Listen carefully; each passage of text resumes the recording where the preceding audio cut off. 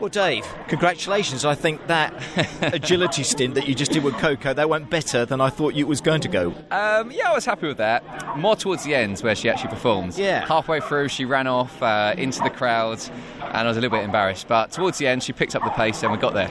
Because Coco is your mum's dog, I think, isn't she? And it's your mum that does the agility more than you do. I think you've had a little go at it before, and your mum was saying off mic as well that I think you used to do it many, many years ago, and it's what got your mum into agility. But Coco is expecting demands from your mother, not from you.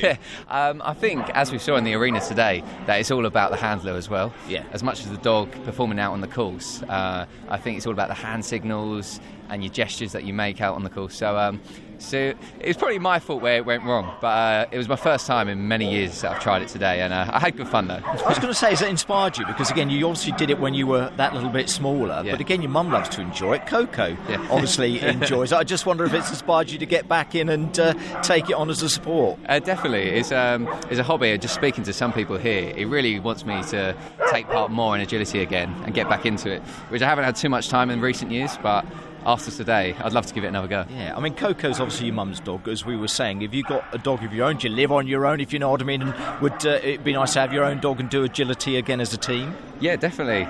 So Coco, who took part in the main arena today, she's a family dog, really. So I live at home with my family. And I think a family is all about having a dog, isn't it? You know, it makes a home, I think. So taking part in agility today would definitely inspire me when I move out to get a dog myself and do agility. Excellent. The lady out in the arena on the microphone who was running through the event as well was saying, have you limbered up? Are you ready for this fitness-wise? But you're doing the London Marathon, aren't you? And I was talking to your mum as well. What I'm sure you didn't want to do was go over on something and kind of scupper your chances when it comes to the London Marathon. So London Marathon is April the 26th, coming around pretty fast now. I've done a bit of training, but not as much training as I should be doing. And lots of people are telling me all the time that I need to do more training.